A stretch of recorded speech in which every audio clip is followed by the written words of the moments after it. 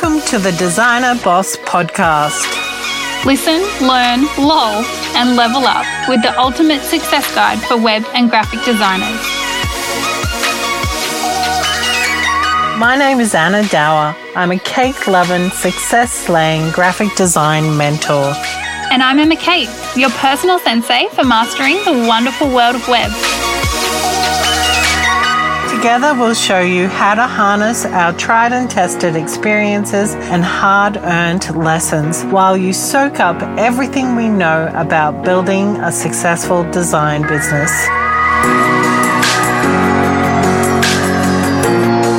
Hi, everyone. Welcome to the Designer Boss Podcast. I'm Emma Kate and I'm here with Anna Dower, and today we're going to chat about the three biggest mistakes or three mistakes we've made in our design businesses. I think all of mine have been very painful. How about yours, Anna? Yes. And the thing is, I probably didn't even realize they were mistakes at the time, but hindsight is a very, helpful thing.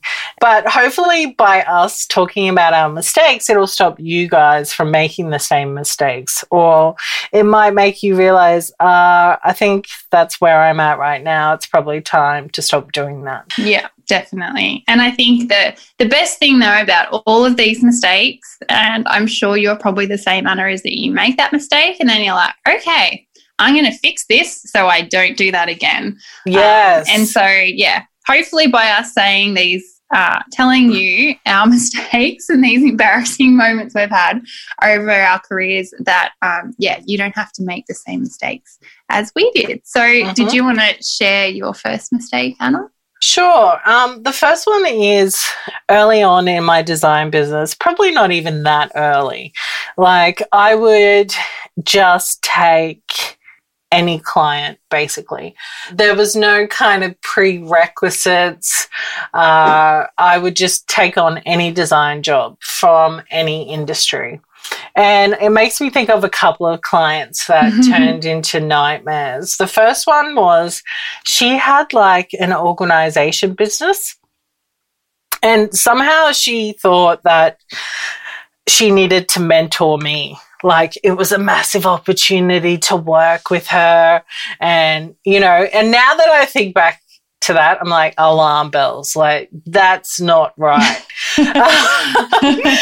And she would be like, oh, it shouldn't take you that long. I will give you some mentoring in return. And she was just totally not my ideal client. She was really controlling. I basically had no creative freedom over anything. She didn't trust the process. She didn't trust me as a designer. She basically saw me as someone she could mold. And I did that for way too long.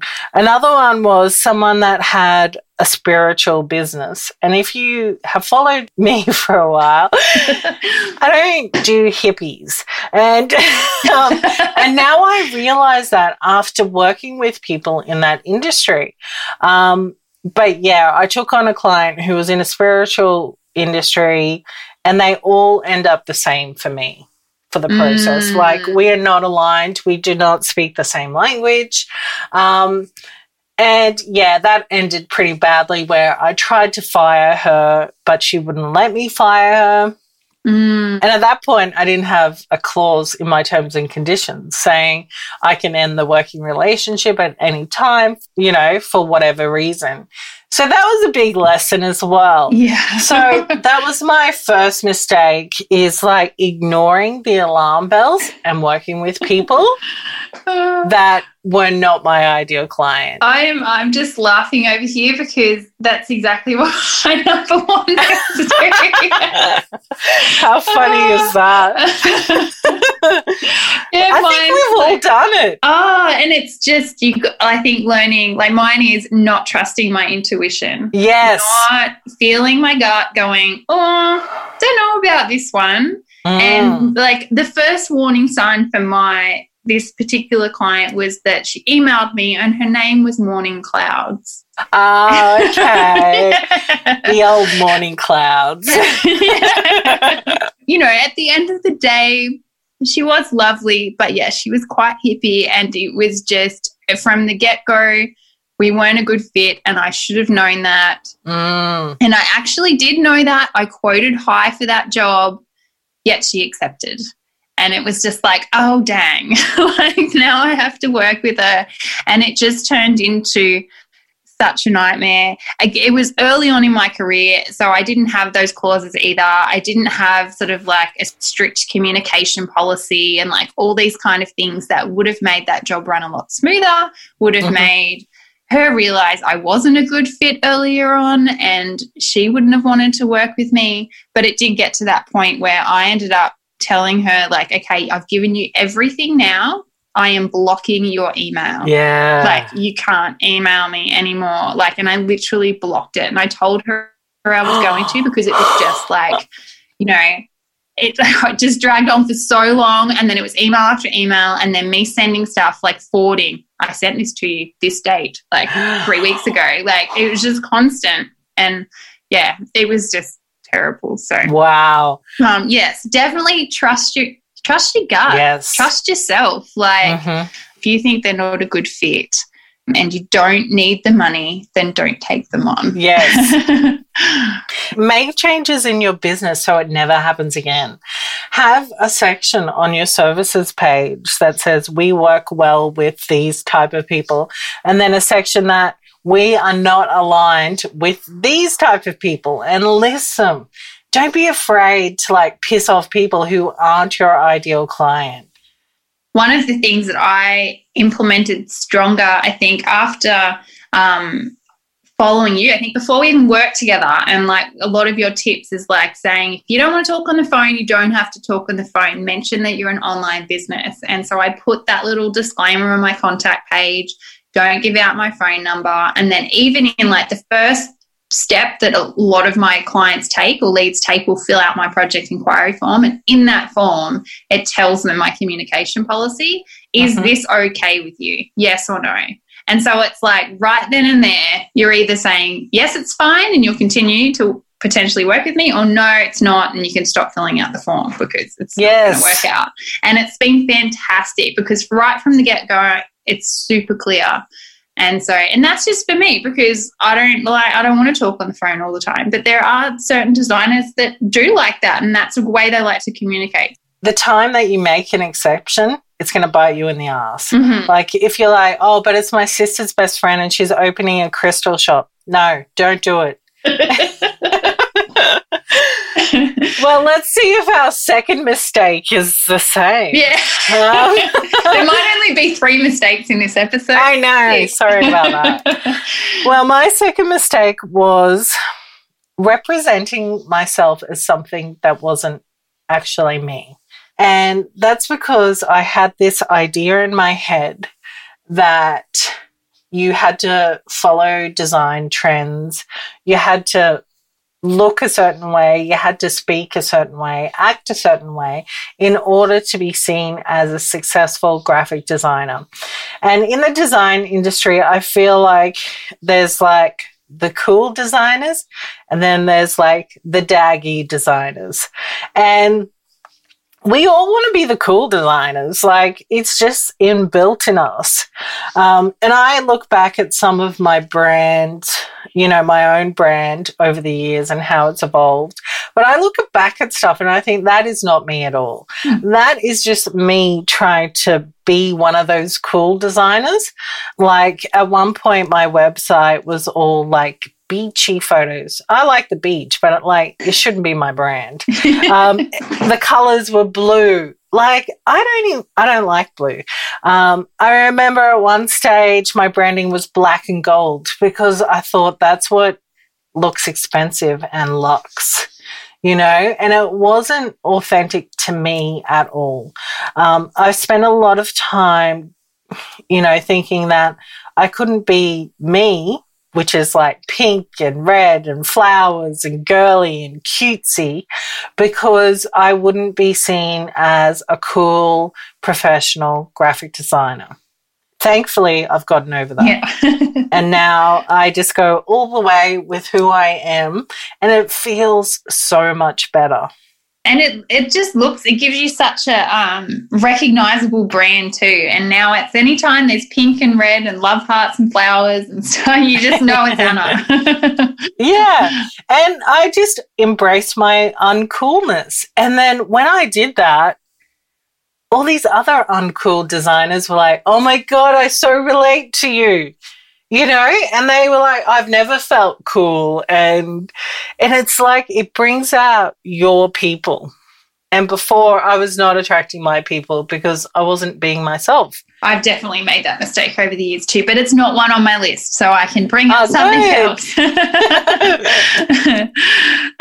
So my second mistake is probably, I'm sure it's probably one that you've made in the past too. I know a lot of people have, is releasing the final files before you get the final payment. And mine was like launching the website on the client's hosting. I have no control over it before getting the final payment. I probably did that quite a few times before I got stung as well, you know, because most people like will pay and they're decent people. Some people not. And then you're out of pocket, like I think probably about $2,000 I was with this one.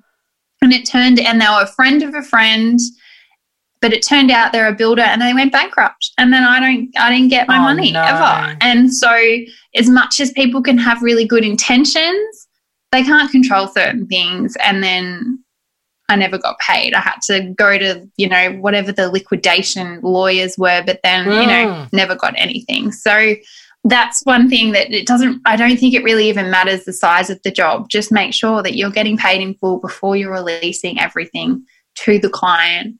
And do not even start any work without a deposit as well. Yes. Yeah. Yeah, that's another big one. Like, do not even think about their concepts or anything until that deposit is in your account. Absolutely, yeah. I don't even set up a project board. I don't do anything. I pretty much, the only thing I'm doing before I get a deposit is doing the proposal and sending them an invoice. And, you know, maybe a discovery call or whatever. But, like, it's just like you don't not start. Like, I think that's a great point, because often clients, again, can have the best intentions, be really keen to start, and you think, oh, yep, we're going to hit the ground running on Monday, but then they just disappear off the radar. Yeah, and then you've done work and not got paid for it. Yeah. So my final mistake is something that I know that you struggle with as well, but I used to be much worse at this. And that was like turning every idea I had into a business. And like I've said, I've been a lot of things over the last 10, 15 years. And that's because I'm an ideas person, but I had this thing where I'd come up with an idea and then quickly make a website for it, or like quickly make it happen. And I think back to it, I've had a wedding inspiration website. I've had wrapping paper that I design and printed and sell. I've like had so many things that would seem like amazing ideas that I quickly turned into businesses. And they just really distracted me from what I was meant to be doing and what I could be doing to actually get my business to where I wanted it to be. So I know Elizabeth Gilbert talks about this in her book, Big Magic. She talks about not everything needs to be a business. You can have a hobby. And I think it's really important. It's something that I've gotten better at over the years, but I still have tendencies to do it. Yeah. My word for 2020 was focus. And I feel like I've been pretty focused this year, but not every idea needs to be a business. You can have hobbies that are creative that don't make you money. Yeah. I've sort of found over the years too, a lot of the times where I want to be creative or whatever, like I was getting into watercolor or, you know, hand lettering or something like that. And I'm like, oh, I could like sell these or I could make it into business. But that kind of takes all the fun out of it as well. It really like it sucks it out of like the leisure, fun, hobby zone and makes you kind of think, oh, I just feel like it kind of took the idea of the fun out of it. It then turns it into like another to-do list. Yeah. You know? Yeah. And it's like an entrepreneur curse, you know, having all these ideas, being all these different things, but it's too distracting. Well, my final one is actually a mistake from a job that we worked on together when I worked on your website, and it was not sticking to my process. It wasn't working with a nightmare client. I'm not going to say that. That bitch. Do not work with Anna Dower. No, it was when launching your beautiful new website that we did this year. And you got me to you designed it and got me to develop it for you. But the wonderful Hayley Brown from Branchack was building it, the LearnDash side of things for you and sorting out hosting, all that kind of stuff. So what I did was I didn't stick to my process. I just got sort of the email, heard what was sort of going on. I was like, yeah, I'll whip these together in Divi for you. No problem. Sounds great, And so I just did that. And Hayley did the same thing. She just got, yeah, I'll just do the LearnDash thing and I'll sort that out. No problem. And then it gets to, 24 hours before launch or something. And I'm just like, okay, so Hayley, you're going to launch the site? And she's like, so Emma, you're going to launch the site? Like, we completely dropped the ball on who was doing what. We had no idea because we just assumed Anna had spoken to Hayley. I assumed you'd spoken to Hayley about it. Hayley assumed you'd spoken to me about it. And I assumed you two had spoken about it.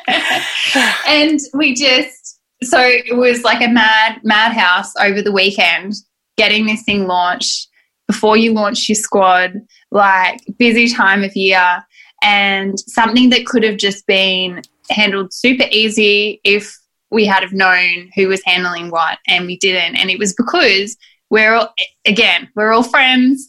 We just kind of assume, we just go with the flow. We don't stick to our process. And it really, as much as I, tell my students, and I've told myself over the years, stick to your process.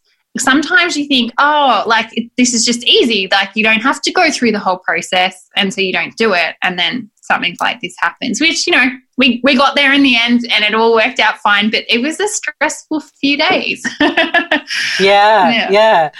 And like I said, whenever you make that exception to the rule, that's when it'll bite you in the ass. It's like it'll just be a reminder, like, no, don't color outside the lines. There's a reason that you have the step-by-step process, And it is when you get relaxed and you think it's all going to be good, but yeah. Yeah, that really made it sort of sink in for me to, I guess, not be scared of, when I am working with a friend like you, to not be like, okay, Anna, these are the things that I need and this is my process and this is the step-by-step, because I kind of would have that barrier of like, oh, this is crazy, and then I'm just going to be like bombarding her with all this extra stuff she doesn't need, and it just confuses it all. But it's not. It actually make it less confusing. And even if it was more of a pain for you at the beginning, it would have not been as painful as the situation we had just before launch. And I've totally forgotten about that, but it obviously has been something that's stuck with you for a reason. It was just a really good reminder, because I'd been telling students to stick to their process, and then it's just like, oh, I'm not practicing what I preach here. So I think that's really important. And even if you are dealing with a friend, you can even say, like, I know this sounds a bit dry, but this is my process. Like, let's just tick all the boxes to make sure everything works out right, because I want you to get the best possible outcome, and your friend is not going to be upset by that. And people love that shit. Like, I love to know what's happening next, It just, like, makes you feel secure and safe. Like, oh, they've got me, They know what they're doing. It's going to be fine. So I hope our mistakes help you guys realize that we're not perfect, firstly, and that hopefully we've helped you dodge making the same mistakes as us. Granted, like, you're still going to make mistakes in your business, but I think the biggest thing is to learn from them. And even if you have, you have a job and there's a mistake in it, you go, okay, what can I do for the next time? And a lot of that is adding a little clause in your contract or your terms and conditions, you know, when payments are due or when feedback's due, or communication policies on your website, or have it, you know, figuring out, okay, what is my set process? What would make the job run smoother, and how can I communicate this with my client better? All those little things. And I find even jobs that run really smoothly, it's always good to do a bit of a sort of like debrief at the end and figure out, okay, why did it run smoothly, and how can I do that again? Yes, exactly. And we have the power to fix all of these mistakes. Like even the difficult clients, we have the power to say, no, I don't work with those types of people anymore. And this is the only type of people that I'm going to work with. Mm-hmm. We have the power to guide it all. And I think we forget that sometimes. Okay, thanks for listening, guys. We would love to hear some of your mistakes as well. Thanks, guys. Bye. Bye.